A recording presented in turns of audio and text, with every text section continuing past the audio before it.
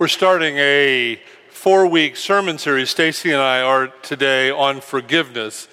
Of course, that's a really pitifully small amount of time to deal with it, but we're going to look at various aspects of what it means to live as a forgiven people, what it means that God forgives us, the command to forgive one another. We're going to begin with, our gospel reading is going to be in Luke 19. As we come to this, let's pray. Gracious God, open anew our hearts, our minds, our hands, that we would receive your word and your truth in ways that make a difference in our lives, and having been touched by you, would also make a difference in the world. In Jesus' name we pray, amen. Jesus entered Jericho and was passing through it, and a man was there named Zacchaeus. He was the chief tax collector, and he was rich. He was trying to see who Jesus was, but on account of the crowd, he could not because he was short in stature. So he ran ahead and climbed a sycamore tree to see him because Jesus was going to pass that way. When Jesus came to the place, he looked up and said to him, "Zacchaeus, hurry and come down, for I must stay at your house today." So he hurried down and was happy to welcome him. All who saw it began to grumble and say, "He has gone to be the guest of one who is a sinner." Zacchaeus stood there and said to the Lord, "Look, half my possessions, Lord, I will give to the poor, and if I have defrauded anyone of anything, I will pay back 4 times as much." Then Jesus said to him, "Today salvation has come to this house, because he too is a son of Abraham. For the Son of Man came to seek out and to save the lost." The word of the Lord.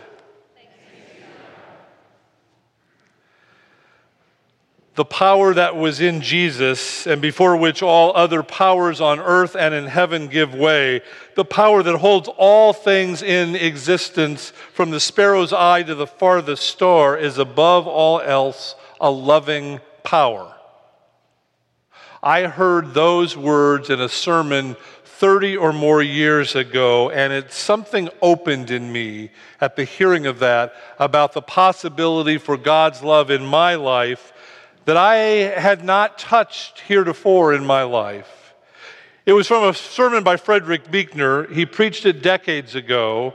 Again, it began, "The power that is in Jesus, and before which all other powers on earth and in heaven give way.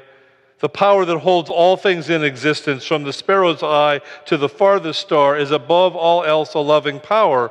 And then he went on to say, that means we are loved even in our lostness. That means we are precious, every one of us. Every city is precious. The world is precious. Someday the precious time will be up for each of us, but the kingdom of God is at hand. Nothing is different and everything is different. It reaches out to each of our precious hands while there's still time.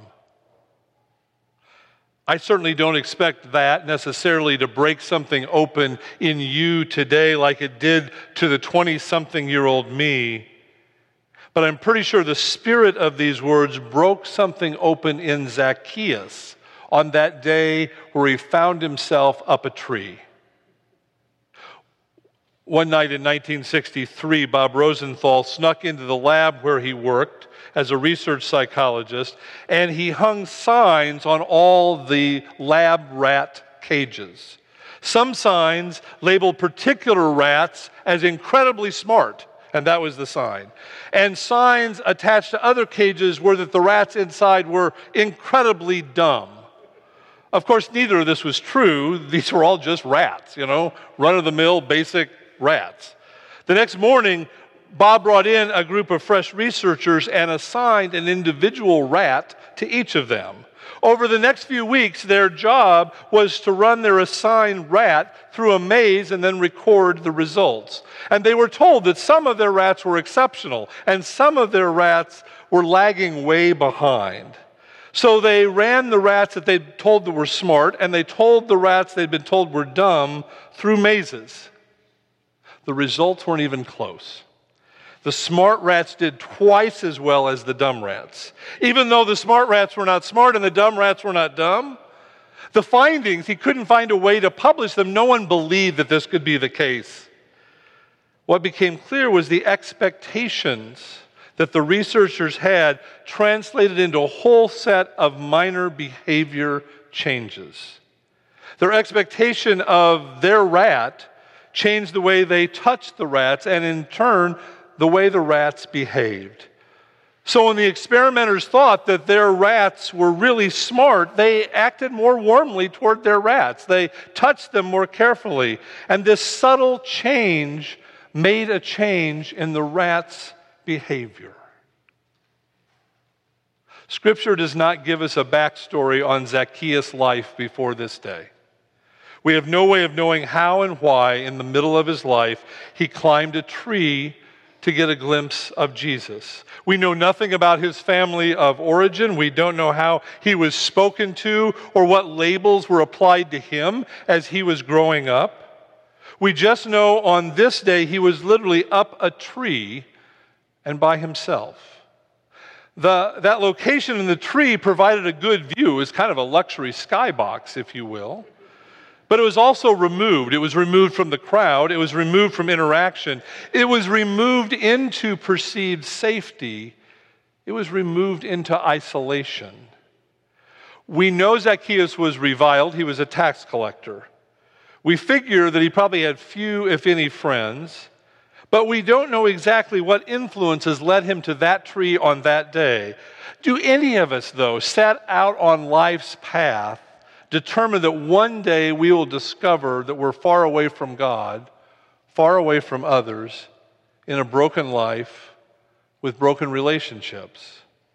No, it's a kind of thing that happens one step at a time in all our lives. One unkind word spoken, one slammed door, one hoarded paycheck, one moment of gossip, one drink too many, one time we were unwilling to say, "I'm sorry."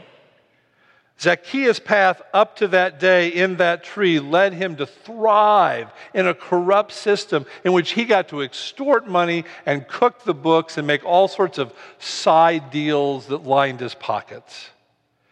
As Jericho's tax collector, Zacchaeus was on the top of the power structure, and the higher he climbed, the more isolated he was. And nobody felt bad for Zacchaeus. Let him just stay up in the tree alone, I'm sure was the crowd's consensus. And here comes Jesus. Even from everything this text has told us and everything we know about Jesus, it is almost impossible that if we were just reading line by line without knowing this story, that we could have predicted the next line. They're words of Jesus. Zacchaeus, hurry and come down, for I must stay at your house today. The world in which we live and move and have our being would predict very different lines, like, Zacchaeus, I've got auditors with me and they've got a subpoena. Zacchaeus, I'll save you, but first, a slideshow to review of your last 20 years. This could take some time. Zacchaeus, if you can get 5 people to be a character witness, then I'll talk. Or perhaps most notably, Zacchaeus, I'm scheduled to be back through Jericho in 6 months. Clean up your act, and maybe we'll talk. We get none of that in Luke's gospel. Zacchaeus, hurry and come down, for I must stay at your house today. Hurry, come down. Come down from your isolated life. Come down from your pain and your misery. Come down from your addictions and your fear. Come down where your feet are on the ground again, because God has moved into your neighborhood and wants to be at your house tonight. Today, right now. No explanation, no backstory, no relitigation of all Zacchaeus' fault. Jesus does not call out Zacchaeus' deceit and greed. Jesus does not list the names of the lives Zacchaeus has ruined. Jesus does not point it to the kids in the street who've gone hungry because of Zacchaeus' corruption. He does not guilt Zacchaeus, even though you know that's what everybody in the crowd wanted to do. Jesus doesn't even ask Zacchaeus if he's interested in hosting him. He just says, I'm coming to you. It's a complete reversal of anything we would expect to how we live our lives. A few summers ago, 8 friends gathered around a backyard patio dining table in Washington, D.C. to celebrate family and friendship. The table was set with incredible food, French wine. It was one of those nights that lingered in a way you just wanted to keep going on and on. It was getting kind of late when Michael, one of the hosts that night, looks up and sees, as if in slow motion, the long barrel of a handgun coming between him and his wife.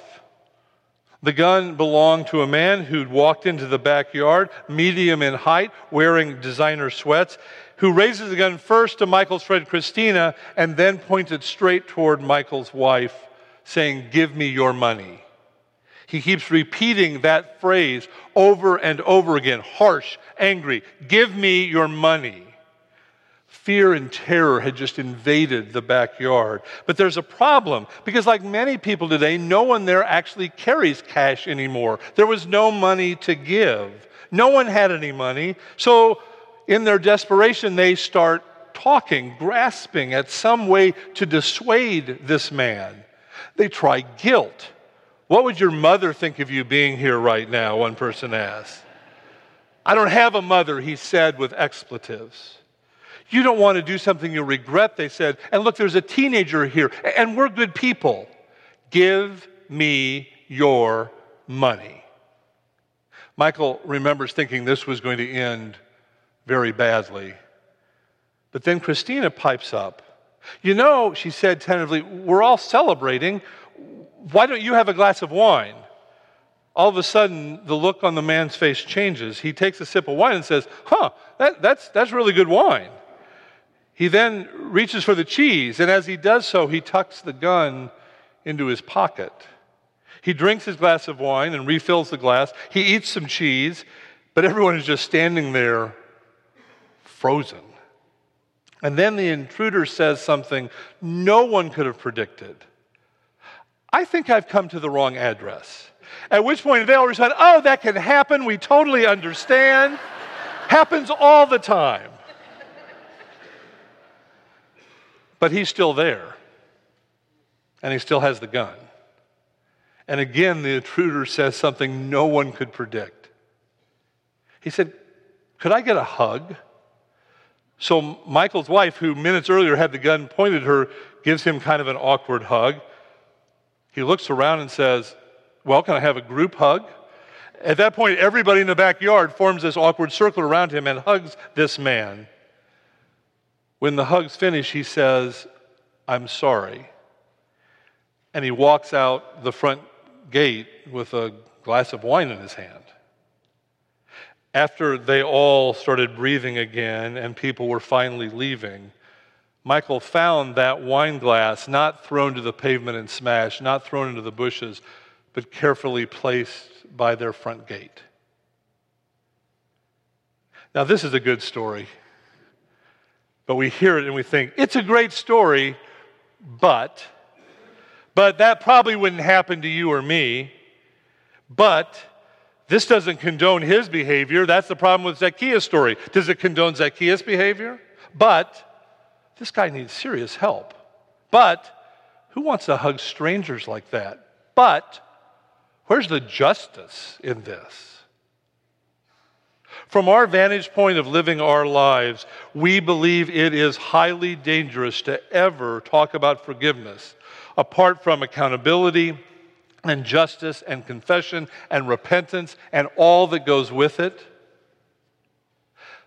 Zacchaeus had a life that was not working. Maybe he was up in the tree praying for a miracle. Maybe he was just curious and felt safe up that tree, safe from the crowd below that hated him, safe that Jesus wouldn't look at him and say anything to him. But Zacchaeus never expected Jesus to say, "Hurry and come down. I must stay at your house today." Don't give me excuses, Zacchaeus. Don't try to explain to me why you got here or what happened. Don't expect me to present you with a bill you have to pay first. Just receive this relationship first of all. Just receive forgiveness first of all. This is God's way with us. God does this all the time, never stops, continues to do it, is not thwarted by anything, takes initiative in your life and in my life and in our life together again and again and again and again. When we get tired of hearing it, God keeps saying it. It's the entire drama of the Bible right here. God doesn't stop. Now, the world every day tries to talk us out of this truth. We are told that grace is limited and everything is conditional. But God's initiative in our lives, it is utterly inexhaustible. Father Greg Boyle, who runs Hope Boy Industries in Los Angeles, I've talked about him before, got to know a 15-year-old boy named Rigo at a county detention facility where Rigo had spent most of his young life. In preparing Rigo for First Communion, Boyle asked him about his background, his family, his faith. "Tell me about your dad," he says. "Oh," Rigo says, "he's an addict. Never really been in my life, barely ever lived with us, and when he did, he hit a lot. He's in prison now," Rigo said. But as he recalled this, it was as if Rigo went back to a very painful place. And just talking about it, he began to sob and rock back and forth. Boyle simply sat with him until the tears passed. And then he said, "What about your mom?" Rigo pointed some distance over there to a tiny woman who was standing by the gym entrance. "That's her over there," he said, his tone relaxing. "There is no one like her. I've been locked up for more than a year and a half. She works 6 days a week," Rigo said, "but she comes to see me every Sunday. You know how many buses she takes every Sunday to see my sorry self?" And then just like that, he began sobbing and rocking again at the talking about this. Gasping through his tears, he finally said, 7. She takes 7 buses. Just imagine. Whenever we talk about forgiveness, we must begin by imagining the expansive heart of God, one who will take 7 buses to arrive at our doorstep every time, no matter what. Tomorrow, you're going to begin your day. Your alarm will go off or your feet will hit the floor. And most likely, all of us will be trying to climb some tree. It'll be a tree of achievement or a tree of hiding or a tree of isolation, of getting a leg up, a tree of attention or prominence or affirmation or fake security. But the day after Zacchaeus had dinner with Jesus, when he got up in the morning, that was the first day of his whole life, he didn't have to go climb a tree. Everything had changed through nothing he did, but through everything he was. Beloved, so loved by God. And look what happened. His life changes because of that love. He gives away everything he had valued most highly 24 hours before when he climbed up that tree. And he did it all out of joy. Something that was never present in Zacchaeus' life was now overwhelming in his life. It's akin to those words that opened God's love to me long ago. The power that is in Jesus, and before which all other powers on earth and in heaven give way. The power that holds all things in existence from the sparrow's eye to the farthest star is above all a loving power. To the extent to which any of us here today, or all of us together, are stuck up in a tree for any reason, no matter how we got there, no matter how long we've been there, God's loving power will not budge from the base of that tree until we move, not now, not ever. God is at the base of that tree. God will take 7 buses every day to reach you. God is willing to even orchestrate an awkward group hug if that'll work for you. The love of God changes everything in your life and in my life. And it is the only thing in all creation that makes forgiveness possible.